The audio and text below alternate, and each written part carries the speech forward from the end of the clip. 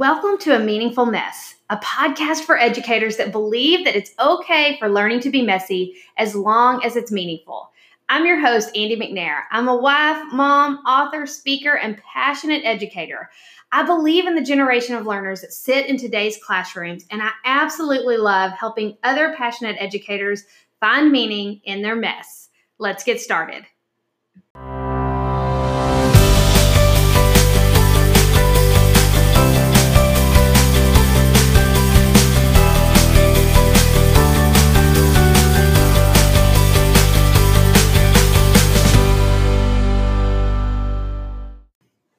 Hey, and welcome back to A Meaningful Mess podcast. Today's episode is going to be all about project-based learning, PBL, and kind of how we can consider what this might look like as we move into our new normal and this learning experience that we've kind of been on this roller coaster ride of this is what it's going to look like. No, this is what it's going to look like. No, this is how it's going to look. There's been so many different conversations. And I think right now, a lot of us are gearing up for summer. And I know that when I was in the classroom, summer to me meant a little bit of a break and a little bit of rest, but it also meant gearing up for the next school year. And so often I began thinking about that as soon as summer began. And so I know that so many of you, more so this summer than ever before, will be thinking about next year. And so I wanted to just kind of get a head start and let's start having real conversations about what are some things that we know, regardless of what the situation looks like. You guys can probably hear the train going by. So sorry. It's a beautiful day in Texas and my windows are open. But that being said, what are some things that we know, regardless of the situation, will be powerful and will give our students that opportunity to drive their own learning? As we've kind of seen, that's necessary, and it's something that we have to make a priority from now on. Before I talk about project-based learning, though, I do want to say that as we think about next year, there are a lot of unknowns. And if you're anything like me, I can tend to get a little bit anxious, a little bit fearful when I do not know what's going to happen. And I know that a lot of educators are feeling that right now. Like, how do you prepare for something that you don't even know what it's going to look like? How do you do that? And I think I was thinking late last night as I was kind of sitting up and thinking through this situation, as I do almost every night. What are some things that we do know? What are some things that we can hold to in recognizing that we know this is true? And if these things are true, we're going to be just fine. And so, first of all, we've realized that learning happens everywhere. Yes. I mean, our students have really been able to learn in a way that I don't know, a lot of us, I don't know if anybody really thought that. If you would have told me a year ago, hey, Andy, there's going to be a situation, and all of a sudden, in the blink of an eye, kids are not going to be able to go to school. Educators are going to have to kind of reinvent the system overnight. I would have told you were crazy and that it couldn't be done. If I'm honest, that's what I would have said. Like, that's crazy. We have to have time to prepare for something like that. And yet here we are. Our learners are learning everywhere. We are giving them opportunities to make some of those authentic connections. And while nothing is true across the board, I think for the most part, we can say that that education was really able to adapt and change because of the circumstances that were laid before us. So learning happens everywhere, first of all. The second thing that I think we've realized is educators are innovative, right? I mean, we are able to take a situation, like I just said, take a situation that is laid before us and not just adapt, but innovate. Like, hey, we've never tried this before, but we're going to try it now and we're going to see if it works. And I have heard story after story, and I've received phone call after phone call from teachers who have found really how they've always wanted to teach through this experience. Again, I know that's not true across the board. And I'm not saying that these teachers want to continue in remote learning. I'm just saying they have found ways to give their students more ownership And they have said to me, Andy, when we go back to the classroom, I'm going to teach this way. Make no mistake, they're ready to be back in the classroom, but they are jazzed and super excited about just being more innovative, because it's been empowering to be able to be forced into a place where we had to be. And then to kind of see that kind of play out and happen has been, I think, really powerful. Okay, the third, we are all in this together. I think these communities that have popped up, I've seen groups on Facebook, whether it be Twitter, Instagram, social media, however we're able to connect, just being able to come together and say, hey, this is working, this isn't working. And there's been some negativity. I'm not going to pretend I haven't seen it. And I think that's sad, and I think it's not okay. But for the most part, I tend to just kind of block that stuff out and act like it doesn't exist. But for the most part, we have come together and been able to really collaborate and create solutions even when we couldn't be together. So those three things: learning happens everywhere, educators are innovative, and we're all in this together. Holding on to those things throughout the summer, I think, will kind of help us know that regardless of what next year looks like, we're going to be okay, y'all. It's going to be okay. And education is going to be different. School is going to be different, but learning is learning. And I think that we have been able to see some opportunities through this experience that we may not have seen otherwise. And so I think that's powerful, and something that I just always want to keep at the forefront, because it's so easy to get sucked into kind of what sucked about this experience. There were a lot of things that, gosh, not great about kind of what we've experienced. But there are also a lot of things that have been great, that we have been able to kind of see through this. So all of that to say, I wanted to start out on a positive note. And now, if you're thinking, is she even going to talk about PBL? Yes, I'm going to do that now. Okay, so project-based learning, as we think about moving forward and we consider what is this going to look like as we kind of go back into the classroom. And again, I don't know that anybody knows what that's going to look like right now. But as we make plans for that, we have to start being proactive and thinking about, what are some things that I know I can do that, regardless of if my students are in the classroom or not in the classroom, regardless of their situation, I know that learning will happen, and I know that it will be authentic, and I know that it will be real, and I know that it's something that my learners will be able to drive and be able to kind of experience that ownership that they have gotten a little taste of through this experience. Okay, so first of all, I think it's important let's just talk about what PBL is. If you are a teacher who has made project-based learning a priority in your classroom, first of all, kudos to you. Second of all, just excuse this part if you already know what PBL is. Feel free to skip through this, but I am going to get to some things that even if you've done PBL before, maybe just you haven't thought of doing it that way, or there are some things that you might want to consider. So stay tuned for sure. If you are just starting with PBL, or project-based learning is something you're just considering, let's first of all dive into the definition. And I got this definition from PBL Works from the Buck Institute of Education. I'm a huge fan of that website. If you are getting started with PBL, if you're in the middle of it, if you've done it for a long time, my gosh, that website is amazing. They just have so many resources, so many ideas, and a lot of what I'm going to share in this podcast, I've seen through their work. So the definition is this: project-based learning is a teaching method in which students learn by actively engaging in real-world and personally meaningful projects. Again, that definition comes from PBL Works, and some of the words that really stand out to me in their definition, first of all, students learn by being actively engaged.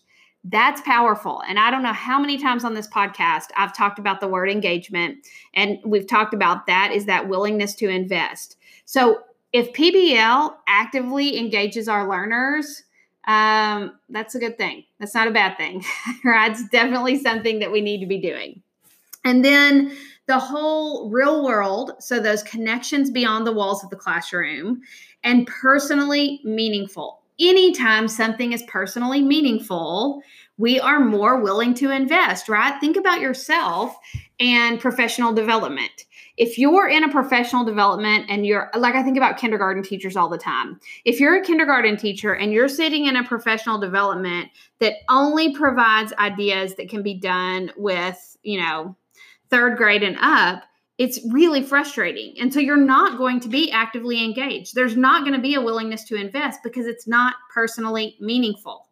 However, when you are in a training where the speaker or whoever it is that is sharing says, if you're a kindergarten teacher, here are some practical ways that you can make this work. All of a sudden, it's personally meaningful. Now I'm gonna listen, and now there's that willingness to invest that wasn't there before.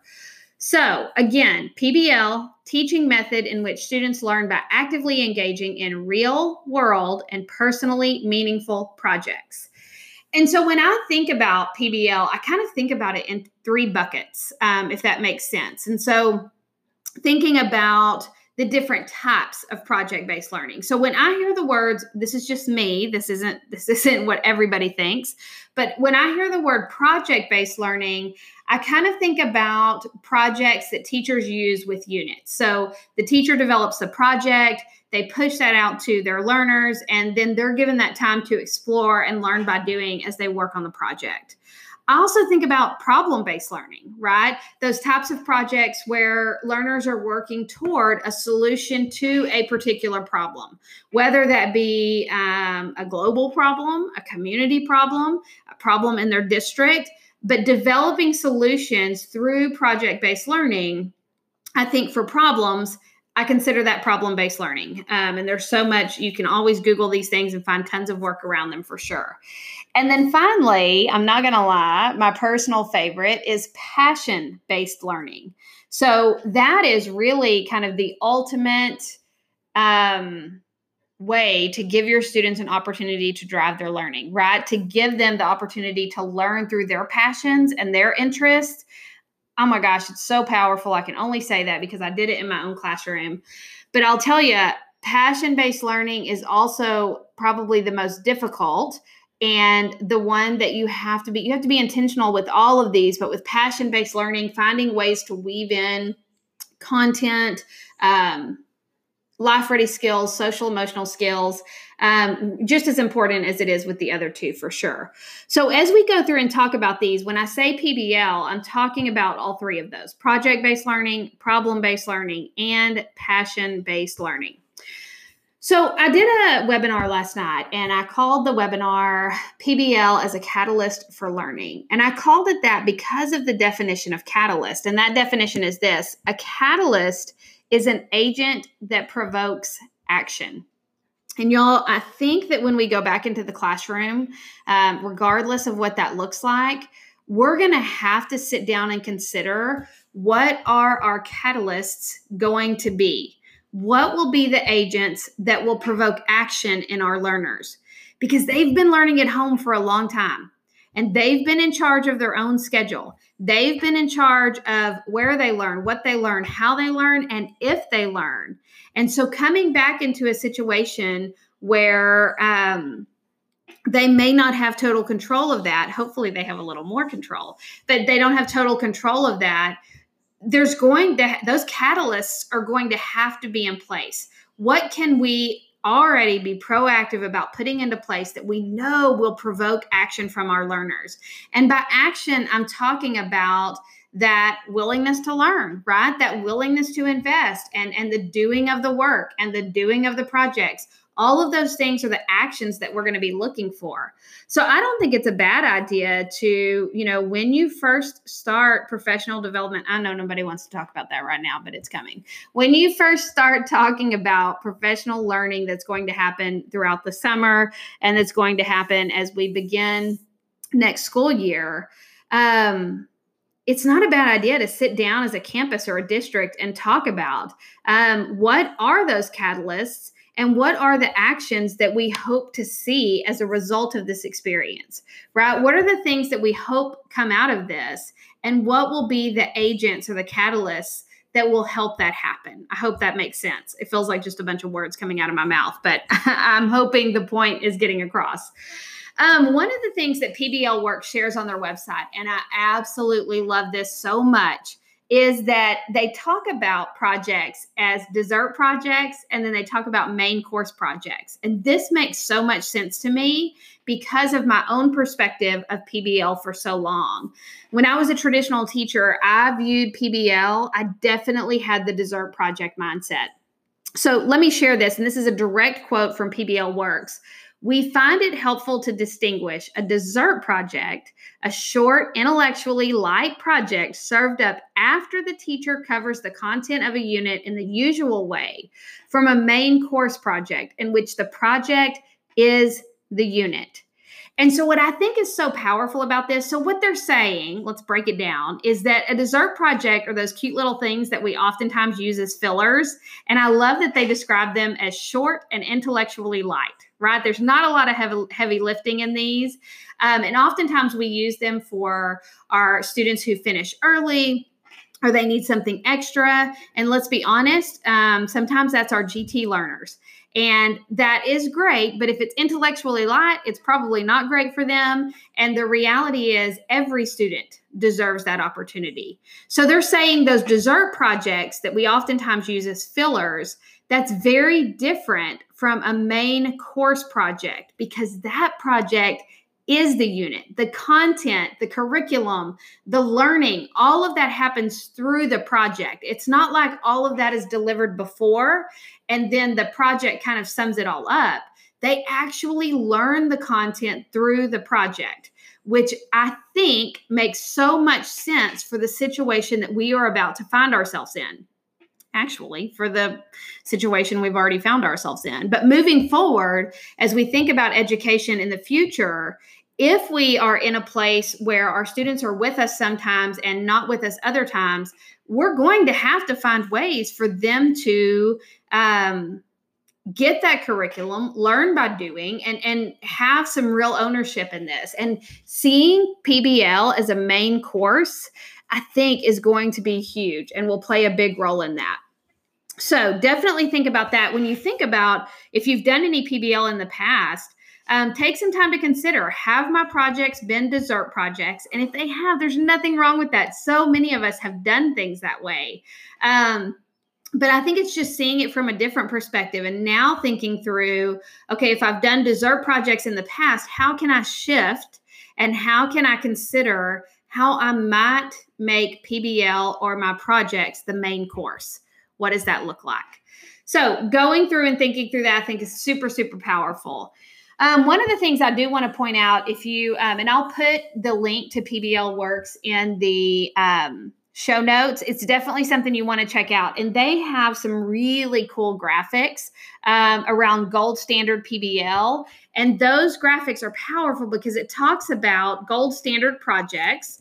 And it also talks about the things as an educator that you need to consider when you are designing a project.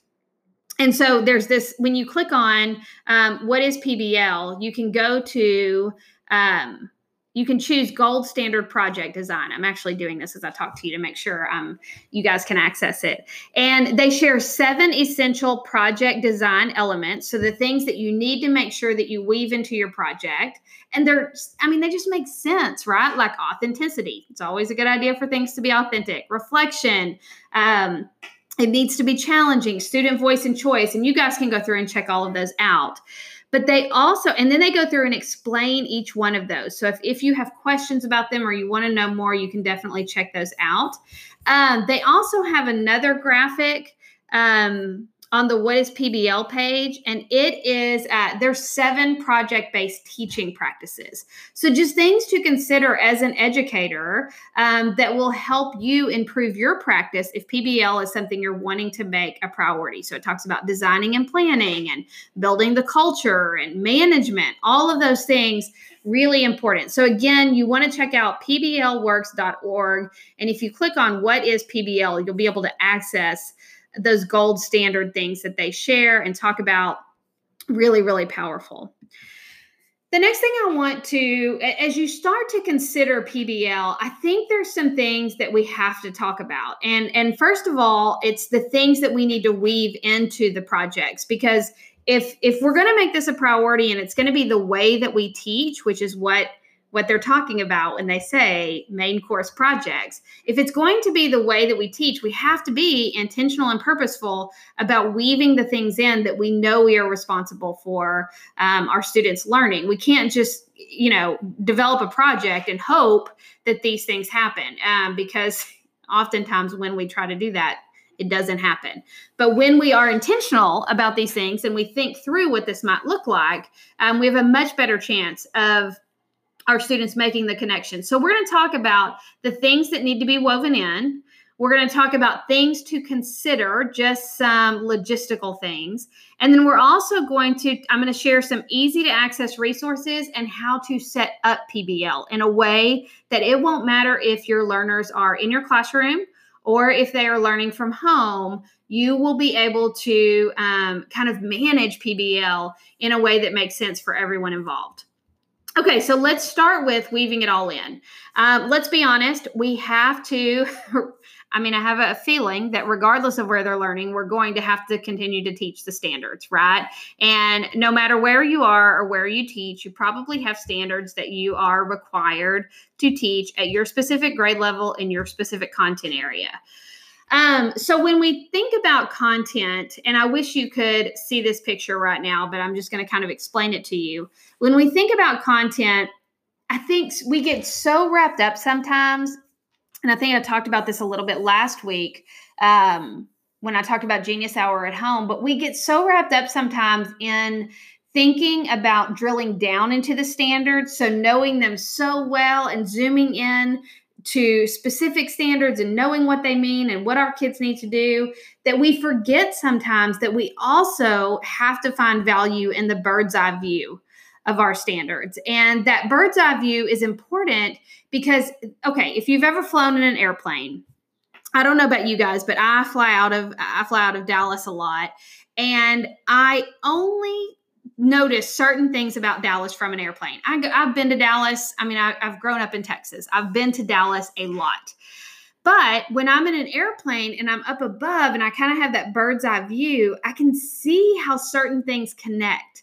I can see how the interstate runs, and I can see how, different the land is laid out and how patterns exist. I can't see that when I'm on the ground and I'm looking at things up close. I just can't. But when I have that bird's eye view, just like we should have with our standards sometimes, I'm able to see. So think about cross-curricular connections, right? When we look at our standards from up above and we can say, oh my gosh, look, this thing that's being done in science directly connects to this thing that's being done in social studies, which connects to this math standard. All of a sudden, it starts to make more sense. And we can start to make connections to those things within the projects that we design or within the projects that our students are working on. So while I agree that it's totally important that sometimes we're able to drill down and look at our standards closely, but don't negate the benefit of seeing our standards from that bird's eye view and looking at it from up above, because again, that's where those cross-curricular connections, that ability to really design an experience around the standards, I think that's where that happens at. And then drilling down into them to really know how they need to be practiced is fine.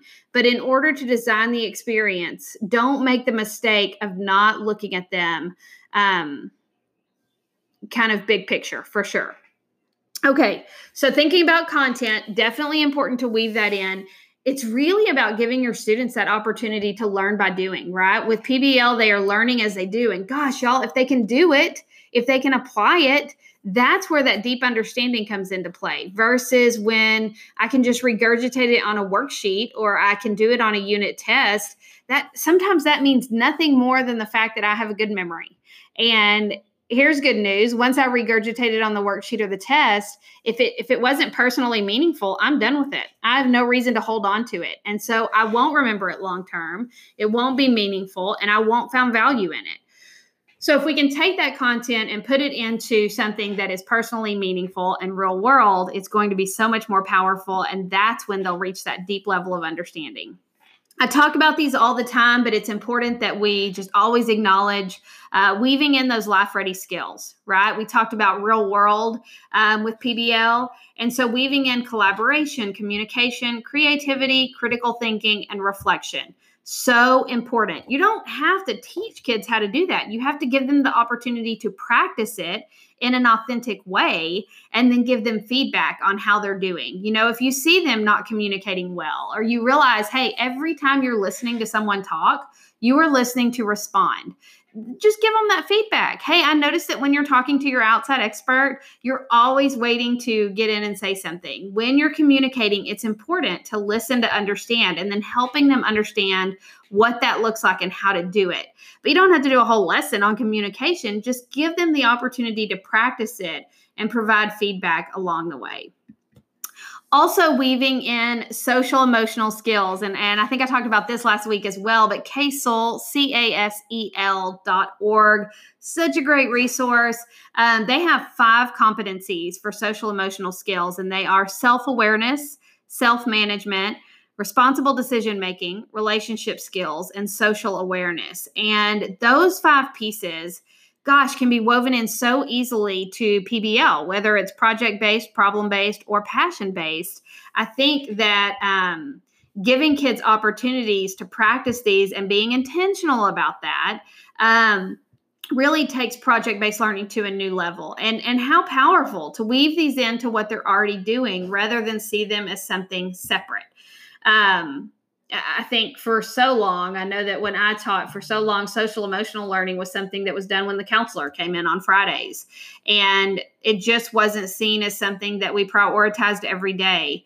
And now more than ever, SEL is going to be important. It's not going to be optional. It's going to have to be something that is woven into everything that we do. So knowing what these are and considering how you can weave them into the projects that you design or the projects that your students are working on is going to be really important. So check that out, casel.org. Very, very cool. Things to consider. So when you are thinking about project-based learning, I think really considering a few things logistically that we just have to think through. First of all, time frame.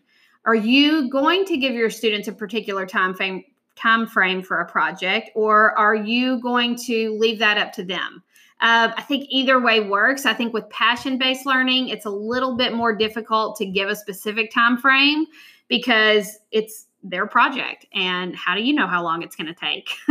So letting them manage their own time, which is self-management, an SEL skill, is not a bad idea. But if it is a project that you've assigned as a teacher and something you're asking them to do, I think that it's okay to kind of say, hey, you guys have 2 to 3 weeks to work on this, or a week, or whatever that looks like.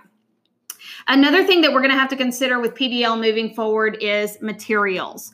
Are the materials that are required for this project something that my students have at home? Is it something that we have at school? And if we have a hybrid classroom where they're going back and forth, what will that look like? How will we, will they be able to take the materials home with them? Will they not? And what does that look like for the project and how I'm going to design when they'll be working on it and how they'll be working on it? Access to technology. That's a big conversation right now. That whole equity conversation. Access to technology is, gosh, it's hard to think about some of these experiences without that. But the reality is some of our kids do not have access, whether it is a lack of devices, a lack of Wi-Fi. I live in a very small town in Texas, and we don't always have great Wi-Fi. And that's frustrating for my kids sometimes when they're working on the things they have to work on for school. But sometimes we just have to push the pause button and say, you know what, we'll finish this later. Wi-Fi isn't working. What do you do? So considering what are the options? If they don't have access to technology, how will I make this work? And again, that's just that opportunity to be proactive and think about it before it happens, right? Know kind of where the pitfalls are going to be and figure out how am I going to get across those when they happen. Independent versus group projects. I know last night on the webinar, someone had commented about how collaboration is hard. It's a little bit harder now. And so when you're designing projects, will they be independent or will they be group projects? And if they're going to be group projects, how will my learners collaborate? How will they connect? And again, some of that comes back to that access to technology. And then outside experts, those play a big role in projects. So they should, right? If your students are learning about something, it makes sense for them to talk to an expert or talk to somebody who has experience with what they're working on. I know that with passion-based learning with Genius Hour, that was a big priority in my classroom, and it was powerful. Outside experts are so powerful, and it gives our kids an opportunity to practice communication, collaboration, all of those things. And so what will that look like if they are, regardless of what the learning situation looks like, how can they connect to outside experts? How will I get permission for that? Those types of things, thinking through that prior to the school year so that you can start gearing up. And thinking through that permission piece is just another opportunity to be proactive, to be thinking about if this is how I'm going to teach, if I'm going to use PBL as my main dish, how can I get permission for this early on and do this at the beginning of the school year so that I don't have to feel like I have to do these things throughout, because then you feel like you're being reactive and it feels like you're behind. Where if you can get in on the front end and get the permission slips explaining what PBL is, what all it involves, what that's going to look like, it's just less work. It's just front loading, which is always a good idea and something that I think you'll find really beneficial moving forward. Okay, so moving right along as we talk about the setup of PBL and what that can look like, I think it's important to consider where you can manage your project-based learning or how you're going to manage it. And there's so many different options.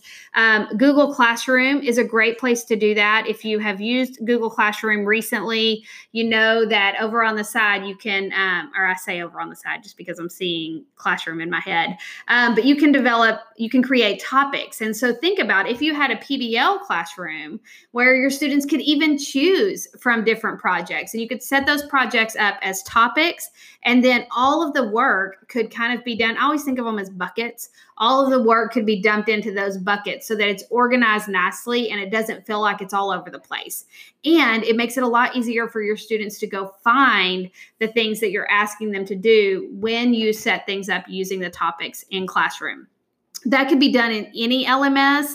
To be honest, I have more experience with Classroom than I do anything else, but I'm sure you could set something like this up in Schoology. Just being, thinking through where will they share their work? Where will they document their learning? Those types of things.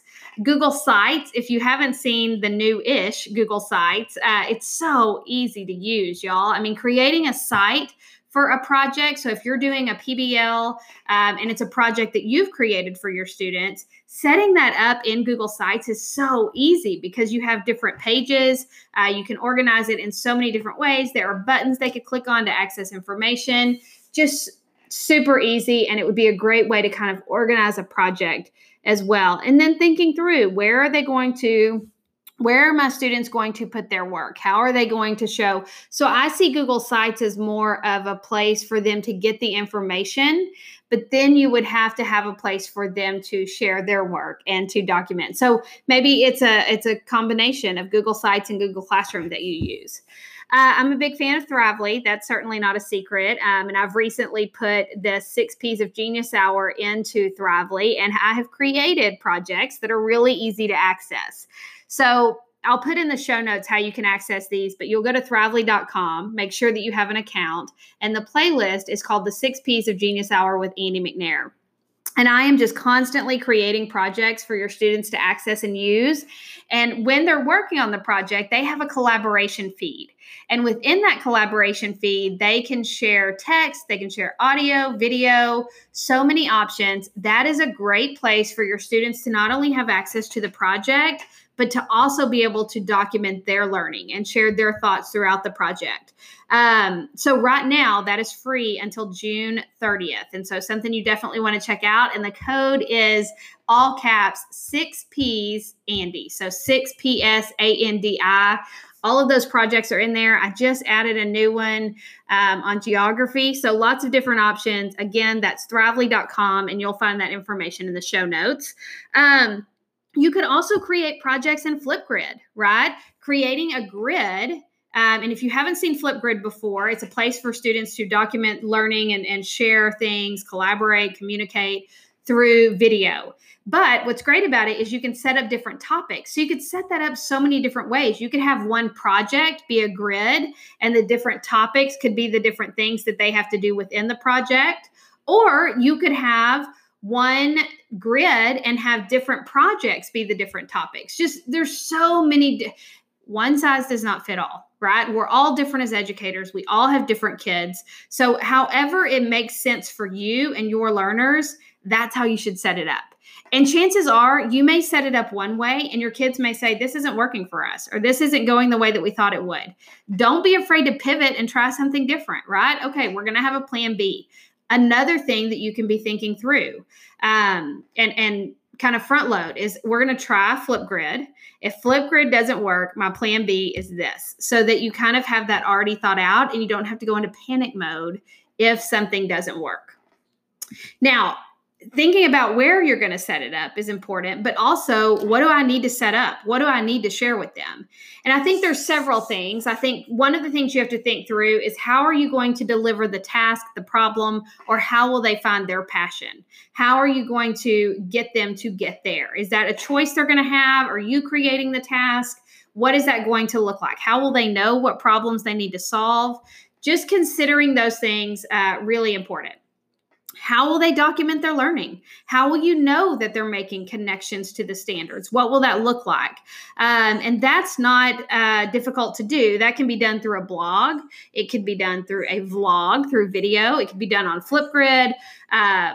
They could just use a journal, however you want them to do that. And that, again, may depend on the situation and what learning looks like, where they're learning as we move forward. But making connections to the content, as we talked about, connecting the standards to whatever PBL they are doing is important. And having documentation of that is always a good idea. So giving them that opportunity to kind of write that down, put it somewhere, something to think about. Reflection throughout the experience. You know, John Dewey says we don't learn from an experience, we learn from, or he said, we don't learn from an experience, we learn from reflecting on an experience. And I believe that to be so true, just based on my own teaching experience and what I saw from my learners. So where will you ask them to reflect, and how will they reflect? Will you give them a question? Will they reflect on their own? And how will you get them to make that shift from remembering, which is what they've done so often in school, to reflecting and really understanding what that looks like? I think it's a good idea, too. I'm a big fan of KWH LAQ. Paul Solars, who wrote Learn Like a Pirate, he's the first person that I ever heard talk about that. I know that on languages.org, there's a great I think post about it as well. But a KWH LAQ, and if you've ever heard me talk about Genius Hour and how we set it up, we use that. And it looks like this. I always think of KWH as the first half and LAQ as the second half. So at the beginning of a project, they would share what they know, what they want to know, and how they're going to find out. That's the KWH.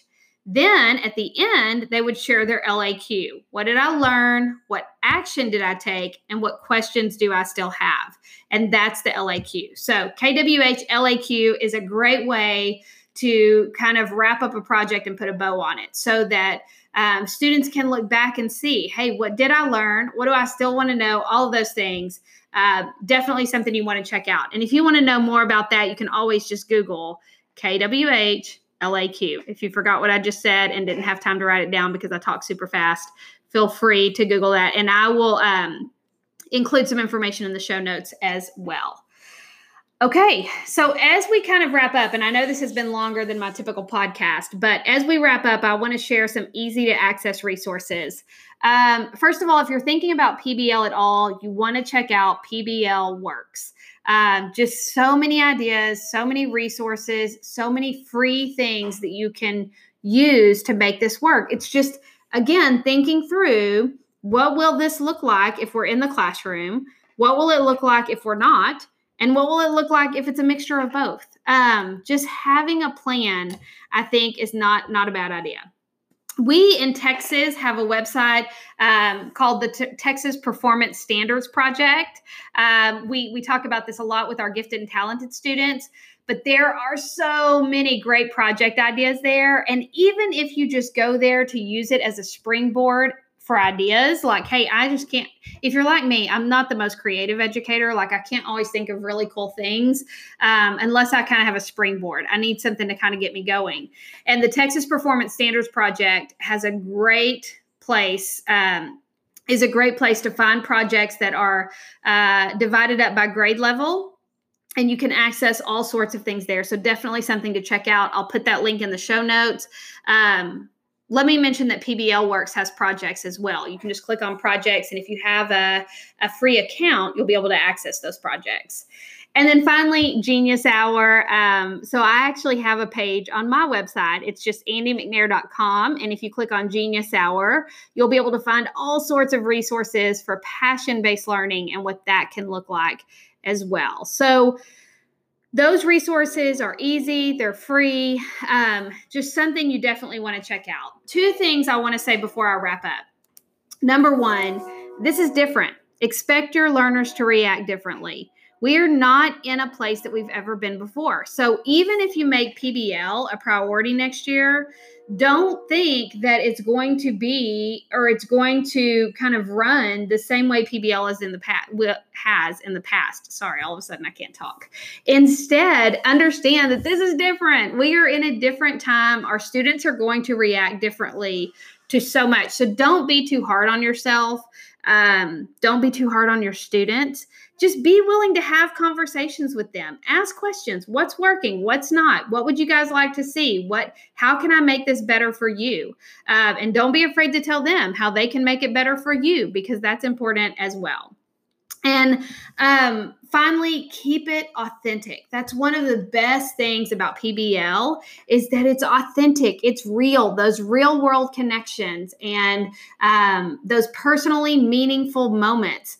That is what makes it so powerful. So keep it authentic. Weave in those pieces that we've talked about, but be willing to just kind of keep it real and don't feel like you have to always drive the learning. Give them an opportunity to do that. They've had a little taste of that, and they're going to come in with that experience. And so we don't want to go backwards, right? We don't want to go back to that place where they felt like we had to be on top of them and dictating everything that they did, when, how, what, and if they learn. But we want to kind of come to a middle ground where it is, a give and take of sometimes we have control, sometimes they have control, and helping them understand what that can look like and how that works.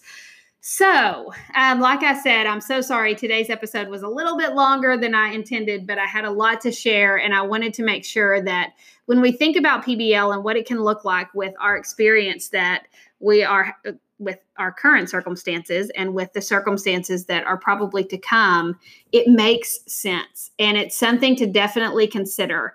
If you have any questions or want to know more or want to dive deeper into any of these topics, feel free to reach out. You can always check out my website at andymcnair.com. You can always email me at mcnairandy@gmail.com. I would love to talk more with you about this. Thank you so much for taking time, spending your day with me, some of your day with me, and I will talk to you soon.